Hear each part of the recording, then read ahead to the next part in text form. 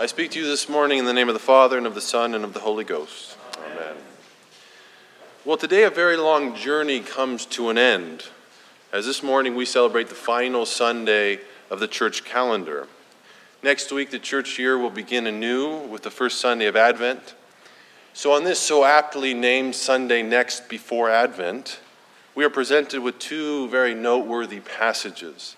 The first from the prophet Jeremiah, and the second from the Gospel according to St. John. So when we take a look at Jeremiah chapter 23, we have to remember the horrific event of the Babylonian exile, where the city of Jerusalem was completely laid to waste, and God's people were dispersed and taken off captive by the Babylonians. God used Babylon as an instrument of judgment against his people for breaking the covenant, committing sins of idolatry, rebellion, and injustice against him. And I'm going to put this very articulately. This was very, very bad. Jerusalem, literally the city where God dwelt, was completely laid to waste. It was destroyed. And the Babylonians were infamous for their brutality. And Jeremiah had gone to really great lengths to warn his people about this, about the impending doom. But unfortunately, in his own day, with his own eyes, he saw the destruction of Jerusalem and the exile come to pass. So in spite of this perhaps complex idea, that is God's use of a foreign pagan nation as a means of a means of judgment on his people, what's important to see is that this act of God is not the final move of the story. God says that he will judge his people. He will judge Israel. He will attend to them for their evil deeds. There's no escaping that. But he will remain faithful. He will remain faithful to his covenant, faithful to his people, and he will bring restoration.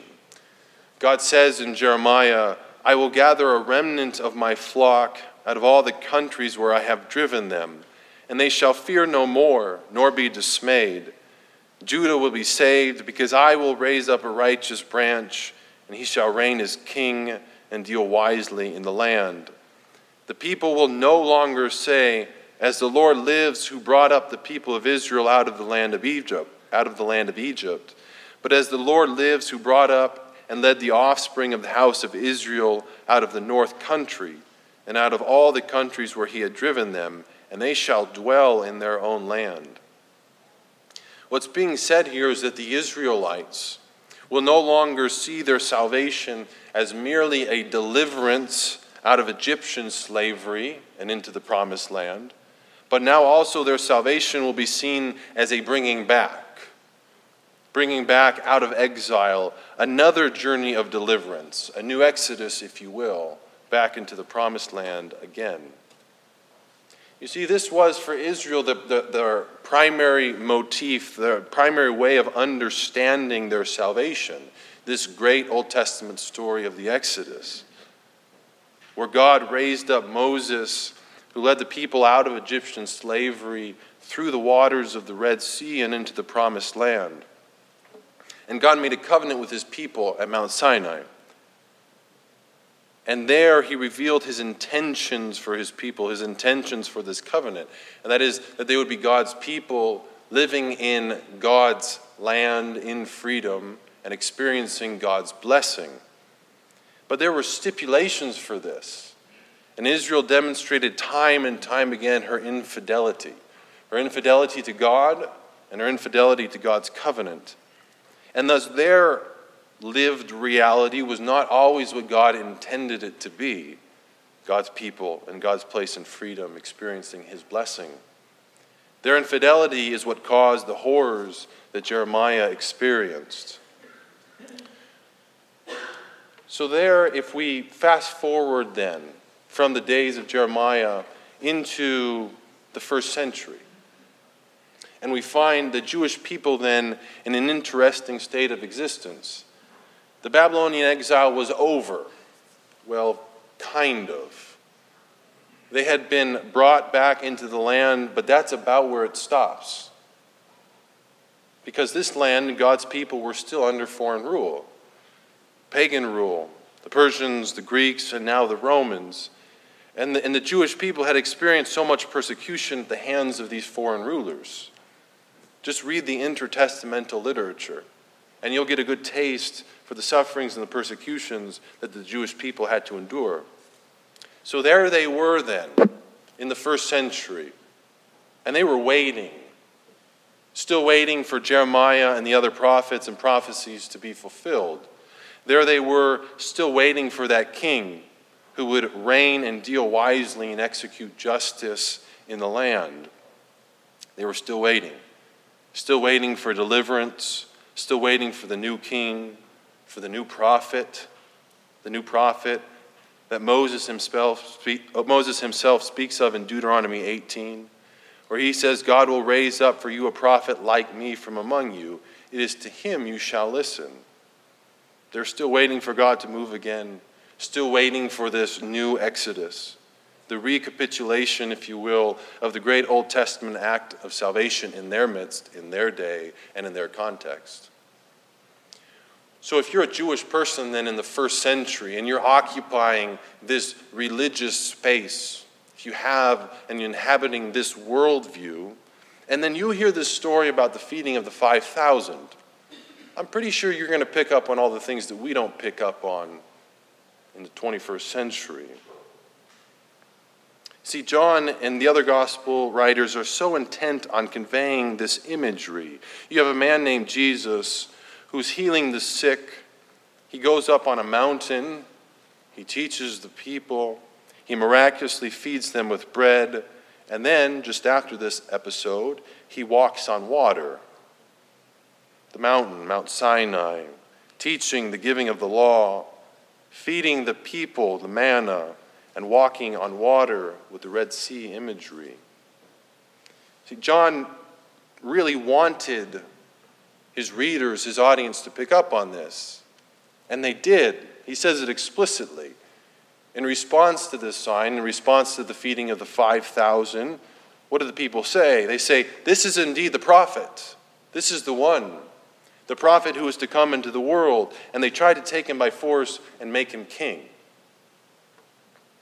They were picking up on the hints. They saw in John 6 this salvific story of the Exodus, where God led his people through the leadership of Moses out of Egyptian slavery through the waters of the Red Sea. God instructed his people, fed them with the manna, the miraculous bread from heaven, and sustained them on their road of deliverance into the promised land. So what the Gospels do, one thing they do amongst many, is try to demonstrate this connection between Jesus and this great story. Particularly this connection between Jesus and Moses. Both are presented as great figures of deliverance. Both give the law. Moses with the Old Covenant law and then Jesus with the New Covenant law. And both miraculously provide bread and sustenance for the people. But as so often happens, as so often occurs, the people who understand something, they were picking up that Jesus was the prophet who was to come into the world. That was right, but they had no idea what it meant. They hadn't a clue. Yes, there would be a prophet like Moses. There would be a Davidic king. But he wouldn't be just like Moses, just like David. He would be exceedingly greater. They didn't understand that Jesus would do what Moses did, but he would do it on a cosmic level. It wasn't about politics. It wasn't about foreign rulers. It wasn't about defeating the Romans. It was far, far deeper than that. Jesus would lead the people out of a slavery far greater and much more dangerous than Egyptian slavery, Babylonian captivity, or Roman rule. This is the prophet who would lead his people out of the slavery to evil, the slavery to the malevolence and the sin that resides in the deepest part of your being if you only had the courage and honesty to look. This prophet would deliver his people from slavery And he would not only do that, but he would do so much more. He wouldn't just rescue the 2 of the original 12 tribes of Israel that remained, but he would restore Israel completely, symbolized in the 12 baskets of leftovers,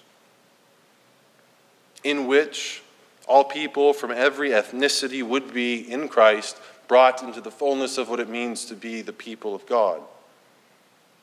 This prophet will give food, yes, but not the type of food that Moses gave. The manna, which when you eat it, you get hungry again. No, this prophet will give the food and the drink that when you partake of it, you will never hunger or thirst again. This prophet won't merely part the sea like Moses did. He doesn't need to part it because he will walk on it. Because at the end of the day, Jesus is not merely one prophet amongst others. He's not one good prophet amongst many others.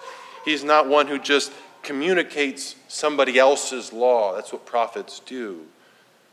He doesn't just communicate somebody else's message or somebody else's word. Jesus is the very Word of God, the one who was present with his Father in the beginning, the Word or the Logos, through whom all things were made. And the great message that John wants us to see in John 6, and also in his prologue in the first chapter, is that this same Word of God, this same Logos that was present with the Father in the beginning, became flesh and dwelt among us in Jesus. So because of this, because Jesus is the very Word of God incarnate, in our following after God, we need to imitate and embody what it is that Jesus did. That is the goal, that is the telos of God's work in our lives, to make us like his Son. So in so doing, let us not miss the obvious here. What do we see in Jesus' ministry? What do we see in signs such as these? These miracles are not about putting on magic shows. No, they're about remarkable displays of mercy and compassion. This is what the God of the universe does. He doesn't do magic. He meets people's needs. In this case, he extends an unprecedented and lavish hospitality to 5,000 plus people who were just starving and wanted some food. He compassionately feeds them until they are completely satisfied. So my prayer for us is that we would be mindful of this, that we would embody this and find our place in this great story, this new Exodus, wherein the God of the universe in his Son is rescuing the world from slavery and leading us to the promised land. I think it's very fitting that we reflect on these things and that our readings point us to this on the final Sunday of the church year, the great culmination and ingathering of all things in Christ. So may we bear this good news. May we embody and bear this story in our beings and in our lives, and extend then what we have received. Extend what we have received out in the world, being reminded today and imitating Jesus in his actions, the simple yet overwhelming power of compassion and hospitality. In the name of the Father, and of the Son, and of the Holy Ghost.